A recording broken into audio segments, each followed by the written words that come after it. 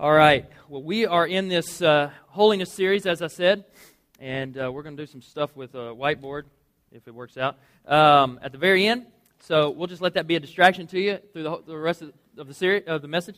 Like I said, we are talking about security today, and we find our security, our eternal security, in the fact that we have a relationship with Christ. And through that, we have holiness. And we talked the first week about how Christ is the one who brings us to holiness, not holiness bringing us to Christ. You can't be good enough to come to Christ. You have to rely on Christ to make you holy. And then the second week, we talked about discipline. Discipline. Discipline is one of those things that nobody likes, but it is necessary for us, because discipline is what refines us. Discipline is what molds us. Discipline is what takes us from where we are to where God wants us to be. And so God uses discipline in many different ways. Conviction of the Holy Spirit. He uses trials, whether that be from consequences of our sin, or whether it just be plain old trials, nothing that we've done to ourselves. He uses His grace and His realization that His grace is incredible, and that through the fact that He is so cool and so incredible that we are not, and because of how much He loves us, we realize, man, I'm a little worthless monkey, and I'm no good. I was going to say something else because I call my kids something else, but I had anyway. So I can explain it to you in private, not in public. And then lastly, what we do, what we need to understand, is what we talked about last week, and that is our salvation. Our salvation. Our salvation, we walked through like a dictionary of theological terms last week, right? I mean, all this stuff, we had to fill out a crossword puzzle. I mean, I drove y'all into the brink, right? And it was incredible. So, salvation is the very beginning of our walk with Christ and the very beginning of the process of holiness. It is the ongoing process. In the Bible, it's called sanctification. It is the ongoing process of holiness. And then it is the very end of our life here. When we get to meet God in heaven and we see Him face to face and are made pure and sinless, and it is going to be incredible. Today we are talking about security. And Cliff here is an example of the type of security that I want to point out. You don't have to stand up here anymore. In fact, you know what? I need you to run the PowerPoint for me, so why don't you do that for me? Thank you. Y'all give a big hand for Cliff. So let's go back. Your first point that you saw there is holiness doesn't lead us to Christ. Christ leads us to holiness in your program. Your second point, which is the main point today. Listen, if you're going to fall asleep, listen to this. Put it in your head. Put it in your mind. Pass out after that, okay? This is the main point today. This is what we want to make sure you leave with. We have, and you need to know this, we have security in our relationship with Jesus Christ because we are known by Him. We have security in our relationship with Jesus Christ because we are known by Him. Now, if I'm screaming today, it's because I've got something going on with my head. It feels like it's in a vice, so I'm not screaming at you. I'm screaming with you, okay? So just keep that in mind. I can't tell one way or the other. Now, here's the thing. Security, we've really defined security since 9/11 as safety, haven't we? I mean, security is in the national context of national security. And since 9/11, we have been kept safe. But we all know this is not going to last forever. I mean, some dude tried to light his underwear on fire a while back and almost succeeded. I mean, here's my problem with this, okay? If somebody's telling you you need to light yourself on fire, it's not a good thing to follow. I mean, that's just my own personal opinion, but if they say, hey, you know what? Here's how we're going to take down whatever. Light yourself on fire and blow yourself up. Not a good idea, all right? Somebody should raise their hand in the crowd and go, is there a better way? Maybe we can figure, that's not good. But this is the way we get our context, okay? The national security context. And so we think when we think security, we think national security. Now, in your personal lives, we equate security with being comfortable. With being comfortable. The thought that you have is, how can I live a comfortable life? How can I live a good life? Right? Because, I mean, let's face it, nobody wants to live underneath a bridge in a box or a tent. Right? Nobody wants that. But what we do want is we want to be comfortable in life. Now, here's the thing about this. There's nothing wrong with this. But the problem with this thinking is that the things that help make us comfortable are blessings from God. They are not security. They are not security. And so we need to make sure we really understand this. And I want to talk about this before we jump into the eternal security part of this message today. We need to talk about the blessings that we falsify as safety or as security. And that's your next point. The blessings we falsify as security. And I just want to hit on two. You can make anything up, really. I mean, this carpet could make me happy and bless me, and I could find security, wrap myself up in it and find security. I mean, you can find anything. I want to cover two things that I think really, really cover everyone. The first one is the opposite sex. The opposite sex. Boyfriend, girlfriend, husband, wife, okay? These things are blessings from God. And you, as a husband and wife, complement each other. As a boyfriend and girlfriend, you're trying to figure out, are we complementary to each other? You should be able to look at someone and say, you know what? They are going to help me further my relationship with Christ. My relationship with Christ is going to get stronger with this person and not get weaker. And it's not going to be hurt in any way. Now, I'm not going to go into any scripture here because we're going to talk about this in 2 weeks when my wife and I come up, and we'll see how she does. It's going to be great. I'm telling you, it's going to be awesome. So she's already got it all written out and stuff, and then we were talking about it last night. She's like, I've got to go do it all over again. You know, so it's going to be great. I don't know if I'll say anything at all. So we need to understand this.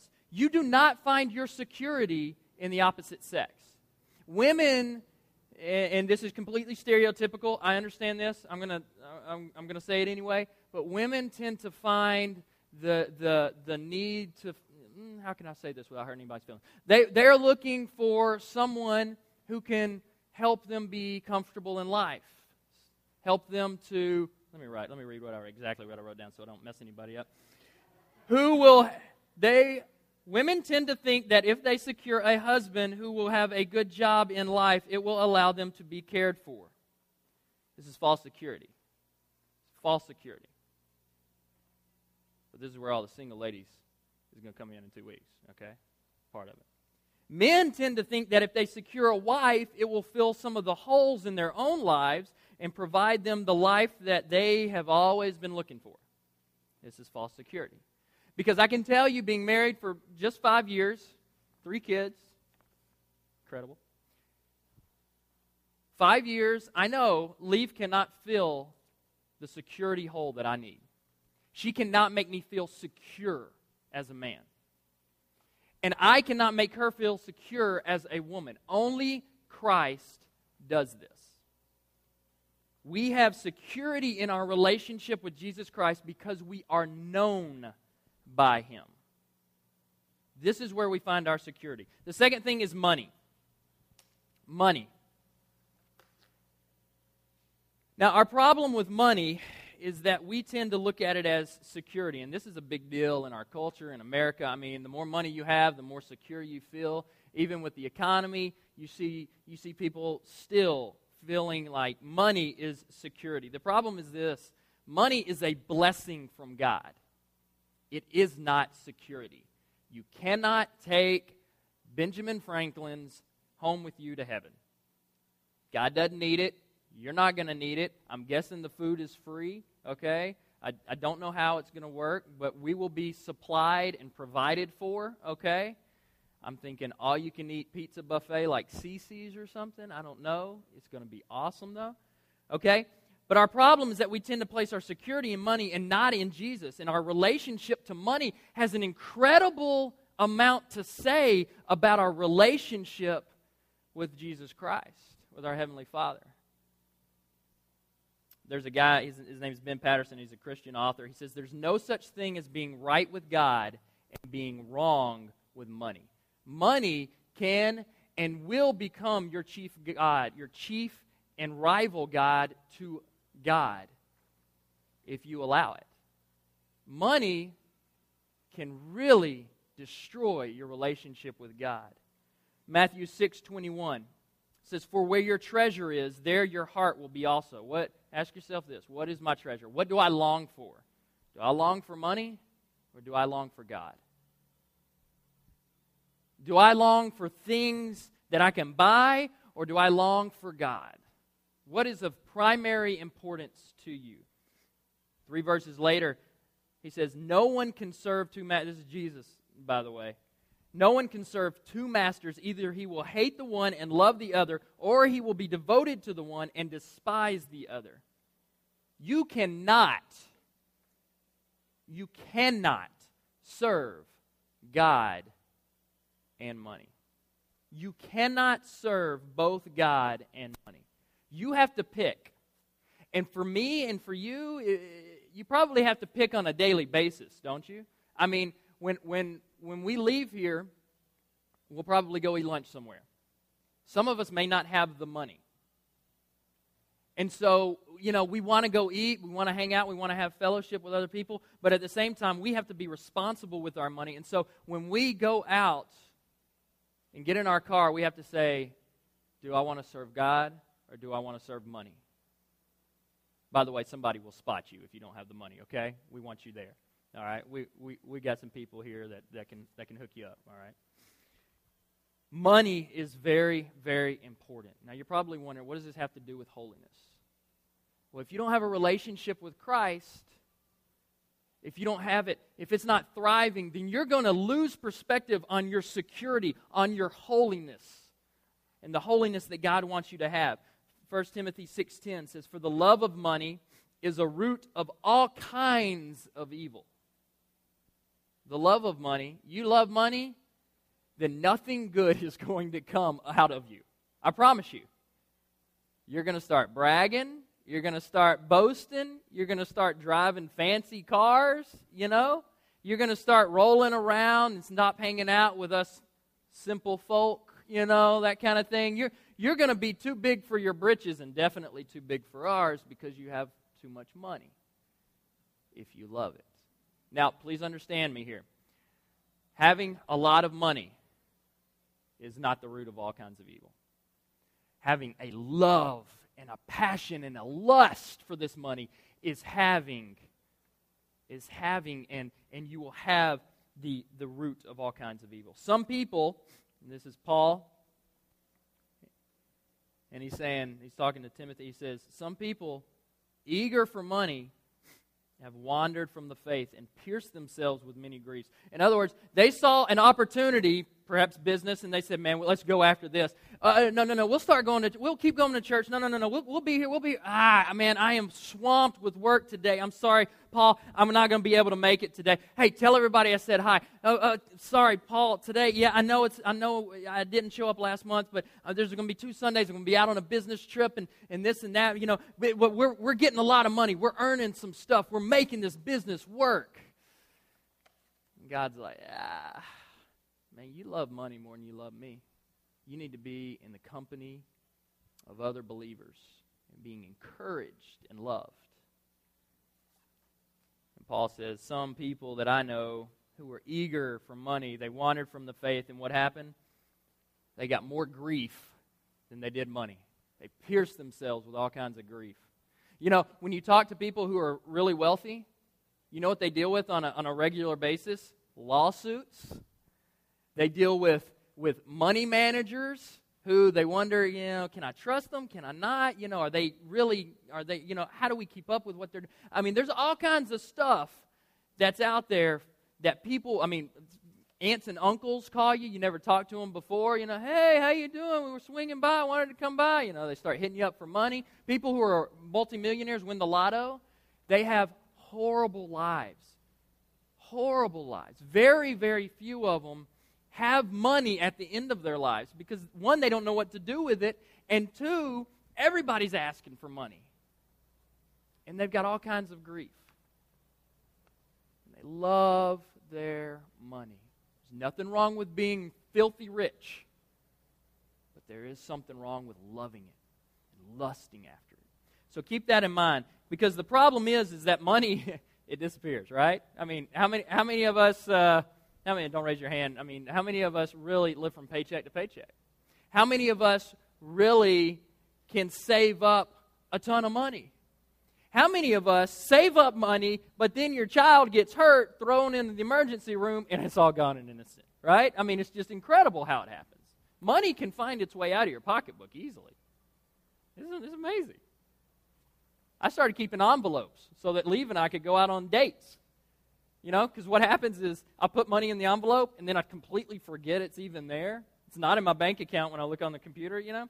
And so when I look, I see, oh, we don't have any money to go out on a date. And then I run into this envelope, and I'm like, yeah, right. This rocks. I got $50. When did I do this? I don't know. I can't remember it. But the problem is it disappears. And when you work, listen, here's what you're doing. When you work, you are securing something that is a temporary blessing from God. You are not securing any type of security.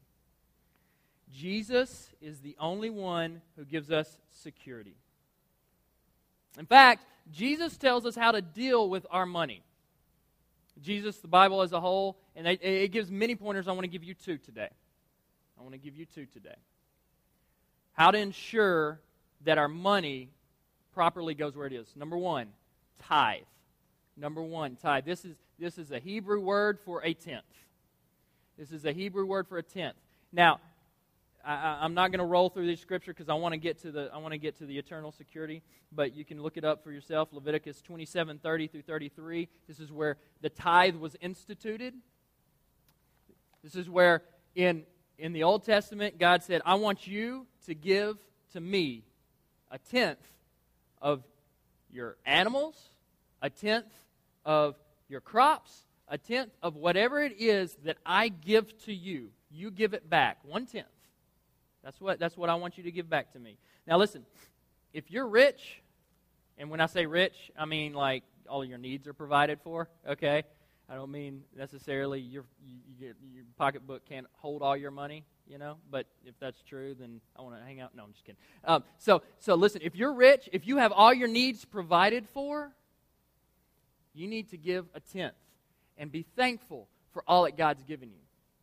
If you are in debt, massively in debt, you need to give a tenth. Because God does not ask us to give according to our situations or according to the context of our lives. He asks us to give out of obedience. And listen to me, I've been in debt and I did not tithe. I started tithing and all of a sudden I was able to climb out of debt. I can't tell you how it works, but it works. I'm not telling you that it's going to be this miraculous thing and all of a sudden not only are you going to get out of debt, but you're going to start saving money, you're going to be filthy rich. It doesn't necessarily work that way, and rarely does it work that way, I would say. But listen to me. If you give a tenth, you don't have to give it here, okay? If you don't like us, that's fine. You go give it to somebody else. I'm not begging you for your money here. I'm begging you for your obedience in this.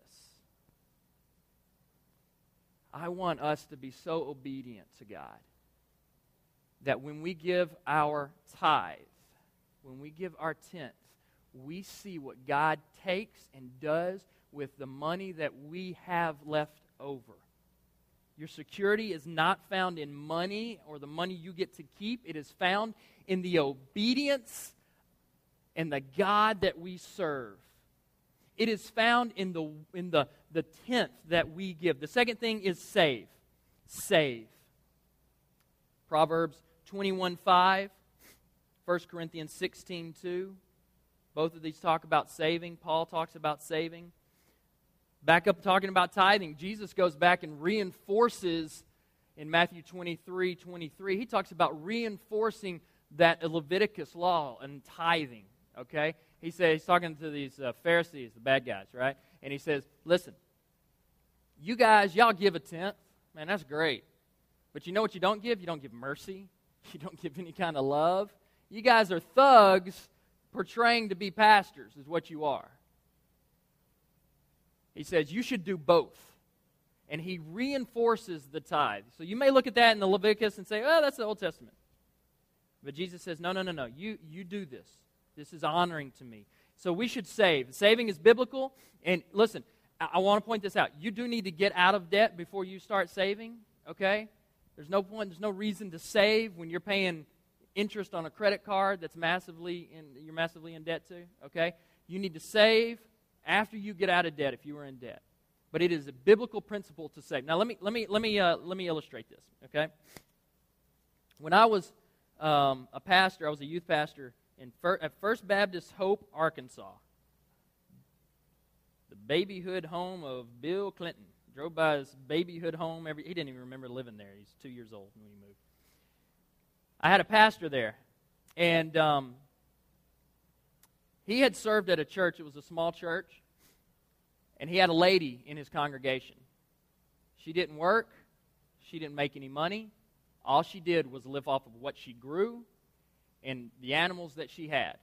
So every Sunday, she would bring him eggs, a basket full of eggs, a ton of eggs. I mean, the guy ate eggs. I wish somebody would bring me eggs, because then I could say, I'm sorry, this is what God provides. I could call my mom up and say, remember how you wouldn't let me eat eggs after you found out there was a ton of cholesterol? I'm eating them all the time. I'd love to do that. That wouldn't be right, would it? I'm sorry. Before I was born, my great uncle, my grandfather's brother, he was a pastor at two churches when he was in seminary. And he'd do one church one Sunday and one church the next, and somebody else would replace him when he wasn't there. Most of these people were agrarian farmers, whatever, they grew stuff. I don't know how it works. I live in the city, right? And one church he called his meat church, because all they did was give him meat. I mean, just like T-bones and real deal meat, slabs of meat. I don't know where you put this on the offering plate when it's passed around, It's just like, throwing it on there. I don't know how it works. But this is what they tithed with. They tithed with the slab of meat. I kid you not. The other church was his vegetable church. They tithed him with carrots and cabbage and all kinds of vegetables. So he had his meat church and his vegetable church. They gave out of what God had given to them. And listen, I know it's tough, because you look at your bills and you say, Jason, I can't pay my bills if I tithe. But you do it and you watch God provide. Or you do it and you watch God say, you know what, you need to cut this out. Or you need to do this. Or you need to do that. You need to change your habit. And this makes people feel uncomfortable because I'm telling you what to do with your money. I understand this. But I'm not telling you anything that I don't already do. Because I want us to be obedient totally to God. Now, a tenth. When you get paid, in Leviticus it says you give of the first fruits. That means before you pay all your bills and realize you don't have anything left, that means before you go out and start spending it on restaurants and dates and all this other stuff, a tenth. You take 1/10 and set it aside for God. If you can, go ahead and take what you need, set it aside for your future, and save. And you got 80% just sitting there for you. This is amazing, right? God says, I will let you keep 80% of it. All I want you to do is be obedient to me. And I know from, this is tough, right? Okay, hang on. I want a tenth, is what he says. I want you to give me a tenth. You can save a tenth for yourself, for your future, for things that you don't know are going to come. It's always good to be prepared. And the rest, do what you want with. Pay the bills, go out to eat, have fun at Chili's. I love Chili's, hey, you do what you want with it. But it is important to God that we tithe. Okay, so these are two things that we need to be aware of that we need to know and understand that they are blessings from God, but they do not provide us security. And when we tithe, we will understand that our security, it is in the obedience that we find that security, financially anyway. It is in that obedience to God that we find that security. Now, let me talk about the security that only God gives. I wanted to point these two things out because I know many of us struggle with those two things.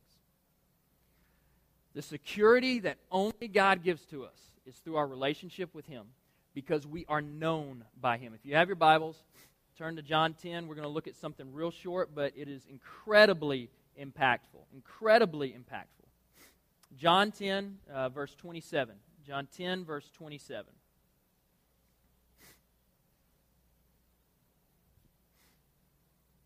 Jesus is talking about, well, he's actually talking to some people, and they say, you know, tell us if you're really the Christ. Tell us if you're the Messiah. And he says, I already did. I told you, you know, the miracles I do, you don't see them, whatever. But he says, verse 27, my sheep listen to my voice. I know them, and they follow me. Y'all hear that? Did y'all see that? Maybe you missed it. You're still worried about the tithing? All right, come on, hang in here with me. Let's focus, okay? All right, here we go. My sheep listen to my voice. Are you His sheep? Are you His follower? Do you listen to His voice? I know them, and they follow me. If you are His follower, He knows you.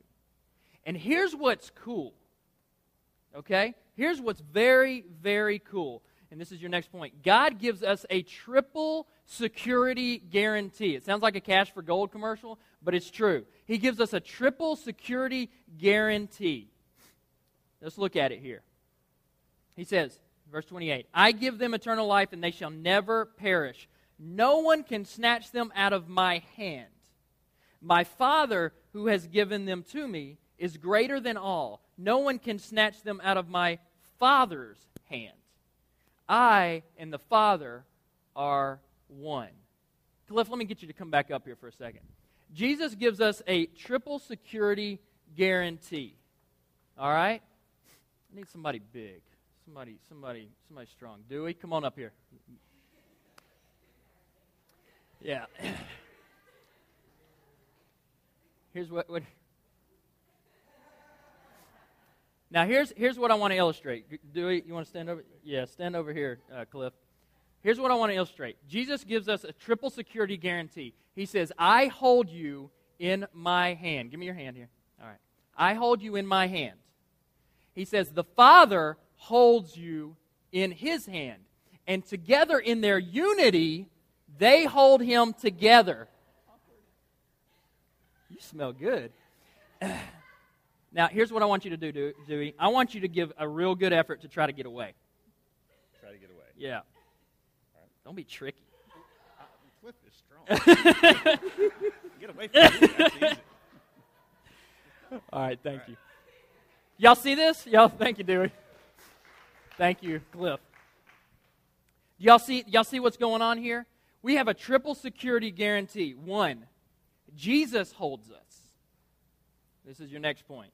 Cliff's got to get back there to show it on the screen. Jesus holds us. 2, the Father holds us. And 3, together, they hold us in their unity. It is a triple security guarantee. Now, we need to understand this because here's the deal. True security is securing something. 1, this is your next point. We're rolling now. This is your last point. 1, it is securing something that lasts forever. Tell me what you can secure here that lasts forever. It's nothing. And 2, the next thing, true security is securing something that we cannot attain for ourselves because it is given, not gotten. True security is not something you can attain for yourself. It is given, not gotten. And that is eternal life. There is no way to secure eternal life for yourself. Now, here's the thing. Dadgummit, I walked off without my markers. Here's the thing. Jeremy, can you grab those markers back there for me? Eternal life, they're back in the closet there. It's so important. Get the ones that aren't permanent, because, oh, that's a pain. That's a pain. Here's the thing. Eternal life is the only thing that you can have that you can't secure. You see what I'm saying? It is through your relationship with Jesus Christ that God gives you eternal life. Now, you can argue with me and say, but if I submit my life to Him, then I get eternal life. Yes, but He is the one that grants it to you. He is the one that pulls you home. It's over there on the right side. You might want to turn that light on. He is the one that takes you and says, you know what? You are living a life right now that when I filled your heart, I came into your life and began eternal life right then and there. Thank you. I'm just using everybody today. Let me illustrate this real quick. Here's you, right? That's your life. That's pretty much short, sweet, in the context of eternity, right? Which would go, woo, woo. You like that? In the context of eternity, it is short. We have a small life to live here. But when Jesus Christ invades your life and you say, God, I'm going to submit to you, He says, you know what? That's incredible. I got a plan for your life. I know what I want to do with you. When He comes in, eternal life starts here. And it goes on forever. Eternal life is something you cannot secure yourself. It is given. When you accept Him as your Lord, as your Savior, when you accept Him at the beginning, you sit down and say, God, I can't do this life on my own. This is for you. I surrender it. I surrender my life to you. And it's at that moment that Jesus Christ invades your heart and fills you with things you never ever thought about, changes your heart, your mind. He gives you eternal life that will last forever. And you will have a home in heaven with Him. It doesn't begin when you die. Eternal life, for those of us who have a relationship with Jesus Christ, has already begun. And here's what's happening. The Holy Spirit is working in our hearts, and He's making us more holy. He's making us more like Jesus Himself, so that when we, I don't know, maybe it's because, almost died. So that when we meet death and we cross over to heaven and God's waiting for us, maybe it's not an abrupt transition. Maybe it's not this horrible. I think it will be. No matter how bad, how great heaven is, we're still pretty bad. And we're still being worked on by God. But listen. The Holy Spirit is working in our hearts to make us more holy, to show us that we have eternal security. And it starts here. It starts now in our lives. Our security is not safety. It is an inner peace. Your security is not guaranteed. Your safety is not guaranteed. In fact, as a Christian, one of the biggest lies that you may hear is that the safest place that you can be is in the will of God. Totally false. I know missionaries who were completely in the will of God and were beheaded. I know missionaries who were in the Philippines and emailed a professor and had 24 hours to live and they were killed. But they were doing the will of God. We all have an ending point. But listen to me. God wants us to be used by Him. He wants us to be changed by Him, to be holy and to be made holy. And we have our part. And we have to be obedient to Him. But listen to me. It is so important that we understand this. Matthew 27, 23. We'll close with this. 27:21, excuse me.